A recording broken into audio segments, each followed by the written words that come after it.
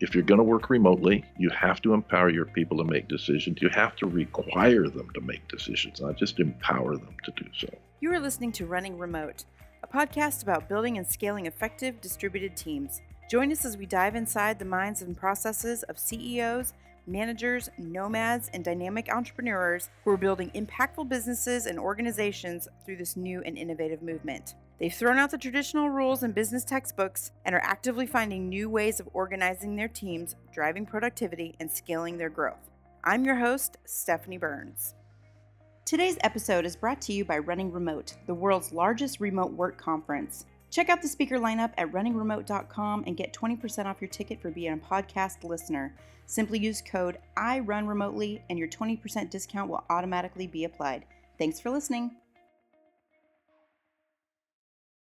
Hello, everyone. Welcome back to the Running Remote podcast. I'm your host, Stephanie Burns. Today, I'm super excited to talk to Frank Cottle, the CEO of Alliance of Virtual Offices. Frank has a very interesting career in remote work, buying, selling companies, and I'm just really excited to dig into everything that you've done over your very fascinating career, Frank. Welcome to the show. Well, thank you, Stephanie. It's a pleasure to be here. So before we dig in, can you give us some background on you and, how you got into this space and kind of the genesis of it was? My career started in 1969, and I worked for one of our federal agencies for a couple of years, got married in 71, and went into the yachting industry, stayed in that industry, racing and brokering large racing sailboats till about 1980. And in 1980, I decided I wanted to shift careers and decided that these funny things called executive suites were kind of interesting. So we started developing projects where we would build the buildings, actually, sort of a property approach to it, and built projects across the southwestern U.S. for 10 years, sold that portfolio, and then went into the classic business center operating business for the next decade, sold that portfolio. We built 195 projects, myself and two partners across the U.S., and sold that portfolio in 2000 and started the current form of our company, which is really a technology-based company that runs in a model not dissimilar to Expedia, where we own and manage the customers, and we use others' spaces to service our customers. So we're very active and have been an activist in the flexible workspace industry and remote working for 40 years now. How cool. So what made you, you said you saw this really interesting thing happening. What was that? What made you say, that's what I need to get involved in? It really was a property move. Our first 10 years, we looked at it purely as a property. I come from an old farming and ranching family here in California, and always having land in the path of progress is a good thing. And so we thought we could build buildings in the path of progress, but we needed to tie the land down. And in order to do that, we had to have revenue. So we had to have the buildings. And the greatest amount of revenue per square foot that could be generated was from executive suites. So we didn't go into the industry because we thought it was interesting. We went into it because we thought it was practical and could work with our land banking theories and could help us to generate the added revenue we needed to tie up bigger pieces of dirt. Very simple approach. Once we got into the industry, it became fascinating, and we made every mistake anybody could ever make in business. But we survived it and have grown from there. And today we have the largest global network of co-working and business center facilities inside of our Alliance virtual system, operating in 54 countries. And it's just been a real nice ride. Before we hit record, you were also telling me that you've gotten involved in working on filling vacant spaces too. Well, that's really what we do. We work in the flexible workspace sector, and we focus primarily on virtual offices, meeting and conference rooms, live reception services, basically the service side of the industry. And the reason we chose virtual officing and remote work as opposed to just being a broker of co-working space or business center space was that space is finite. If you have a 20,000-foot center, and in that center you have 75 offices, once you've filled them, you're done. Space is finite. Right. But remote work and its management, or virtual officing and its management, Well, the offices are virtual. Therefore, they're not finite. They're just the opposite. You have an infinite inventory. It's only limited to the number of workers, not to the amount of space. Mm-hmm. So we built the technology around managing that proposition and created a network of centers that would accept our business, accept us as a client, or it's a wholesale model, not a brokerage model. Think of Expedia for real estate, if you will. Mm-hmm. And that's really what took us down our path.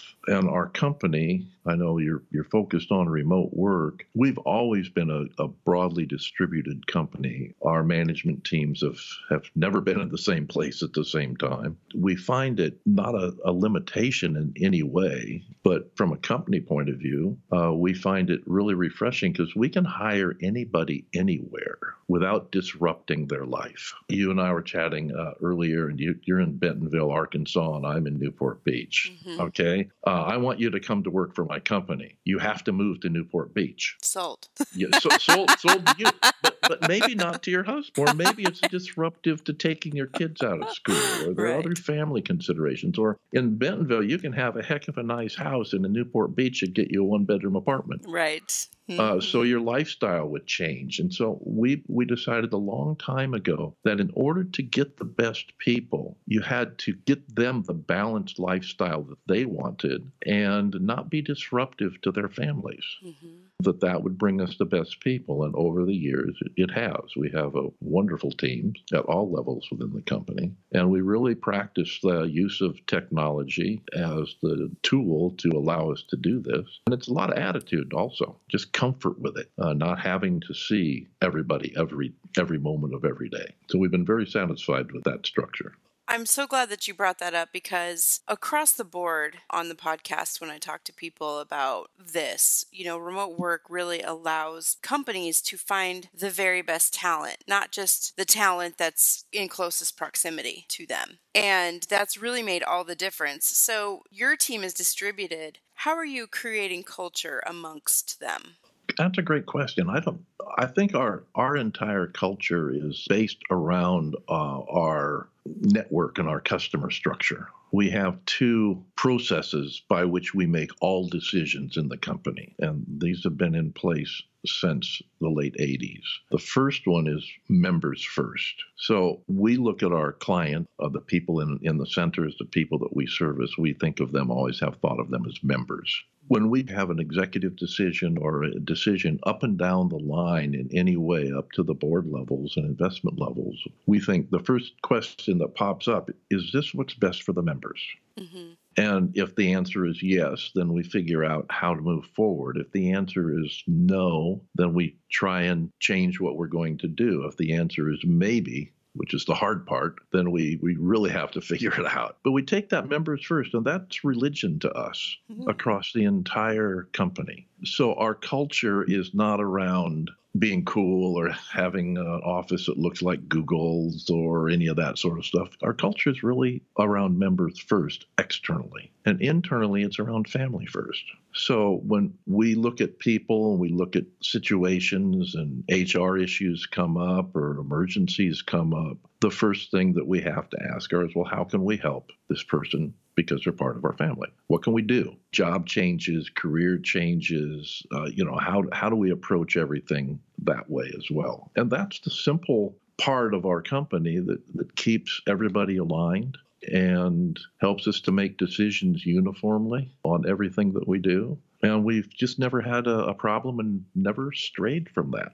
I find that founders who take that approach have the most loyal long-term employees. Has that been the case for you? I haven't changed an executive member in the company since 2001. Wow, that's amazing. It is a true team, and it's not without its challenges at times. Mm-hmm.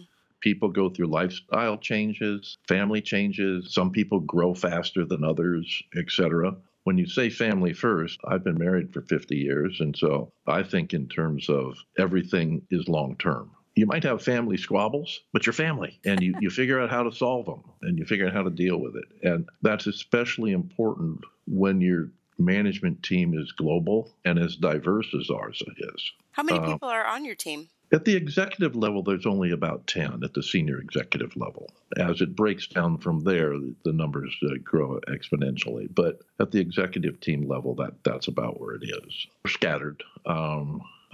I'm actually the only senior person in our company that's actually in Newport Beach, where we're headquartered. Okay.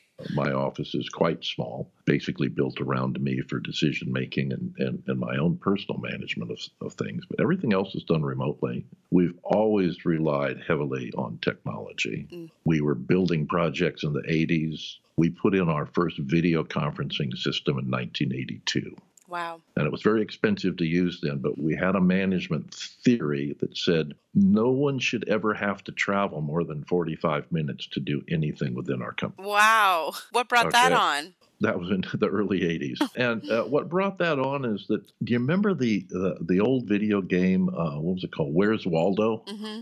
Okay, you're always looking for Waldo, and Waldo's always in the wrong place. You can never find him. And if you have to travel more than about 45 minutes to get something done, you're probably just in the wrong place. So we decided that in the way we would develop projects, we would only develop projects within about a 45-minute radius of each other so that managers could get between projects without panicking or blowing their day out or things of that nature. Travel is an incredible waste of time. An incredible waste of time. Very expensive. Travel usually, if you look at a Fortune 1000 company, is usually the third or fourth largest expenditure. People first, plant second, technology third, travel fourth. And sometimes technology and travel switch positions. Understanding that and the cost of travel in loss of time, et cetera, we tried to minimize that from day one. We've just always done that. So what other technology do you and your team use to get your work done? Well, today we use a lot of instant messaging. You and I are using Skype right now. That's a good example. We use Skype as well and have since day one. So we use a lot of instant messaging. We use a lot of video. We don't really require getting 10 people together to make decisions. And I think that's part of when you have a remote team, you have to absolutely unequivocally be confident in your team members' capabilities of managing their responsibilities as individuals. Period. If you aren't, then you have the wrong person or the wrong structure. So I don't need to get together with any technology, with anybody, but once every week or every other week. Why should I? I mean, think about it. If you're in a planning session, you're trying to figure out, something new to do, or you've got a new challenge you want everybody working on together. Well, yes, that's it. But for day-to-day work, a 30-minute meeting between four of us to deal with, to check in is all that should be necessary. If people can't make decisions, don't hire them. And that's the one thing when we hire someone that we explain to them that no matter what their position in the company, we expect them to make decisions. And if they screw up, we'll back them up. Yeah. Fine. But what slows companies down is a lack of decision making at all levels. And so if you're going to work remotely, you have to empower your people to make decisions. You have to require them to make decisions, not just empower them to do so. Otherwise, they're not going to be responsible in their remote work position. They'll always be waiting for something or waiting for someone to advise them on where to go on something. And you just have to trust people's native intelligence. I'm so glad that you brought this up. So when you onboard someone and you communicate that we want you to make decisions, are there certain parameters that you put around them before they start? Like, hey, we don't make decisions about this, this, and this, or full capabilities here, here, and here? We're functionally a technology-based service company. So I'll go back to my previous statement, members first. Is this good for the member? Well, you can say, yeah, we should give them everything for free. Well, that's not good for the member because then you don't have a sustainable company. Right. Okay. So there's some learning curve along the way of how to make decisions, obviously, and some, you want to stay in a decision-making track around what your expertise is. If you're a technologist, don't necessarily want to make marketing decisions. So, people kind of stay in their lane, so to speak, but that's what technology is for, so that you can have those remote meetings where everybody jumps on at a certain time and people that have to cross lanes or people that need help from another team can get it. But in the meantime, they're making decisions on their own. Very cool. What kind of processes have you put into place, or do you feel that it's more important to have detailed processes than it would be if all of you were in the same building? I think that you need process around certain things, and it needs to be accessible to everyone 24/7, 365, so that people can see what other people have to do to get things done. I think that that's one of the challenges we have is if we start a new company or invest in or acquire a company, they're used to doing things a little differently. So we have to make sure that if they're part of the team, they're 100% part of the team. That's always a challenge. Being separated by languages and time zones are a challenge. I forget who said it, but talking about the people in the U.S. and people in the U.K. that were a single people separated by a common language, and so the same word in the same language might have 5 different meanings if you have somebody in Australia, New Zealand, California, London, and India. So you have to look at how to deal where, in our case, 2/3 or 3/4 of the company, English is a second language or a third language. And so you have communications challenges always that you have to make sure that when you put a policy in place,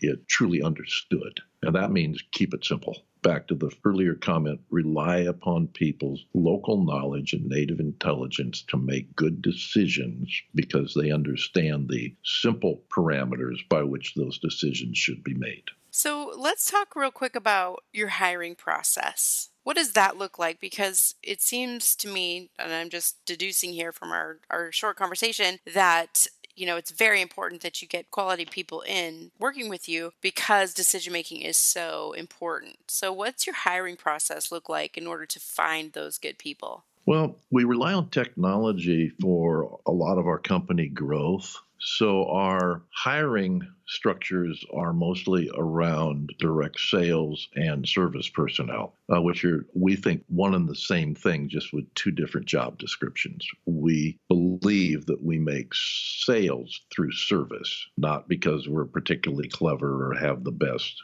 advertisements or that sort of thing. In fact, we do very little advertising. We believe in word of mouth based on reputation. And when you've been around for 40 years, you can believe in that, candidly. And that has a lot to do with our hiring, too. We just brought on a young gentleman. I refer to him as a young gentleman. He's in his early mid-40s. But I've known him since he was in high school, and I worked with his parents. Wow. So he had successfully run his own company for a while. He was made one of those offers that he couldn't refuse. He sold the company. And the first thing he did was call us and say, "Hey, I'm free. Can I come to work for you?" And we said, "Well, yeah, what do you want to do?" And I said, we kind of need leadership in these 3 areas. Which one is most interesting to you? And he chose one that was a combination of new and interesting and also had the best compensation package. Funny thing. But he chose that. And so that was our hiring process. A lot of people come to us because of our position with the industry when they're free. And we like that. Again, long term. So we don't have a huge HR department or all these guidelines and this and that. I think if I were to choose a guideline, it would be someone I know who I know is honest and who I know is smart. After that, I don't care. What if it's somebody that you've never met? How do you know that they're honest and smart? Well, they probably have friends, and we probably know those friends. Probably. Okay. Again, you have to remember, we've been doing this for 40 years. We are very, very well known within our industry sector, and all of our competition knows us, and we're very good relationship with them. Some of our biggest competitors, one of our biggest competitors, a company called IWG Group, which owns Regis and Spaces and a few other brands in the flexible work sector. They are actively involved in our charitable foundation, and yet we're on the street vicious competitors. Yeah. But in the back office, the CEO and founder of that company, who started that company in the mid-late 80s, and I are really good friends. You can be competitive and still have quality relationships. So we work with a lot of our competitors in that regard, with our charitable foundation and also with our news publication, that are industry neutral, if you will, kind of like hollowed ground. And it gives us the ability just to have access to lots of people. I call that collaboration. Yeah, a little collaboration or coopetition or whatever you want to call it. Coopetition, I like, yeah. Well, I heard a word the other day that I really liked, snarkastic. I just love that word. I said, oh, she's being really snarky and sarcastic at the same time. So she's snarkastic. Because immediately a person came to mind, the image of a person came to mind when I heard that word. And I just thought, perfect. That's so funny.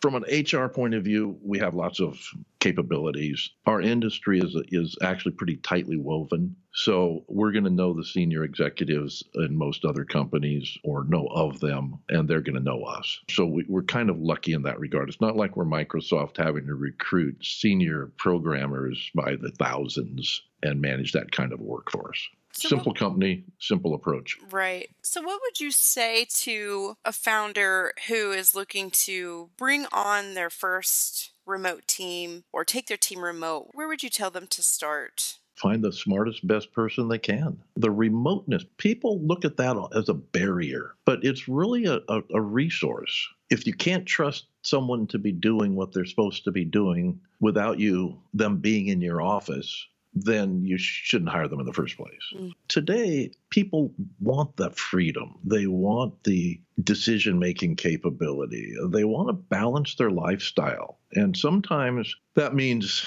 they don't want to physically be under somebody's watchful management all day long. And they don't. People seem to either thrive as remote workers or they get kind of fearful they're off the fast track or they're out of the mainstream or something, and they want to get back into the core of a company. And I think if there's a problem, it's not a problem with finding people that want to work remote or having good remote work policies or things of that nature. I think that sometimes your own teams don't want remote work because they're, again, fearful of being dropped off the fast track. And in your culture, you have to ensure, if you're going to work in a distributed basis, that everything is uniform, everything is equal in your processes so that there isn't some little clique sitting back at the corporate headquarters making all the decisions and everybody else is remote. Because that means your remote workers are actually remote from you as opposed to just physically remote. They're mentally and emotionally remote as well. You can be sitting next to someone in a relationship and have them be remote. So proximity should not be the criteria by which you judge your remote work. Distance and proximity should be meaningless.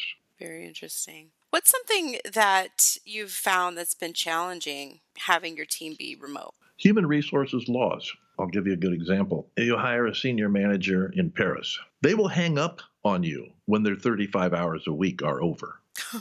Okay, because the human resources laws, unless they're of a certain position or this or that, they get penalized and you as the employer get penalized if they work more than their 35 hours. Really? Yeah. So understanding that sort of thing and how to deal with that so that the people that are in Belgium right across the border from them don't say things about those crazy guys in Paris because they have different laws and different restrictions that they work with. That's always a consideration. In some countries, I'll use India as a good example, religious issues around festivals. You might have teammates from 5 different parts of India, and they each find it very important to go to the religious festival of a village or the area that they're from, and they're all at different times. So there is no, so you have to blend with those things. Again, just hire smart people, look at their performance, judge them on that, and recognize that there will be more times than in a company that's all together when people will be unavailable. So their capacity to manage themselves, to make decisions, et cetera, to do those things we were talking about earlier is critically important. And the use of technology is important as well because we have to have ways to communicate quickly and easily. We use video constantly, and a lot of people use a Zoom meeting or GoToMeeting or WebEx or these sorts of things, and they're file sharing, but they don't use the video. And we always use video on everything. It helps the team be a little closer. It personalizes communications more effectively. And you also realize what a sloppy office the guy has that you're talking to in German or whatever. So it humanizes things a lot more than just a voice over the phone. And we think that that's very important. Again, we've been using video since early 80s. Well, gosh, Frank, it was so fun to talk to you today. Your career has spanned over so many. Oh, go ahead, say it. I'm the old guy. No, how it's just changed. Work has changed, and it's just so fascinating to hear how you've seen it grow and change. And I just really enjoyed having you today on the podcast. It was just really a lot of fun for me. Well, thank you, Stephanie. Greatly appreciated.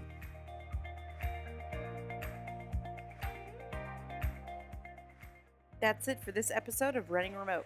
Thanks for joining us as we dive into the minds and processes of CEOs, managers, nomads, and dynamic entrepreneurs who are building impactful businesses and organizations through this new and innovative movement. We're a very small team behind this podcast, so if you liked what you heard, please subscribe, rate, and review, and share this episode with a friend. And definitely check us out at runningremote.com.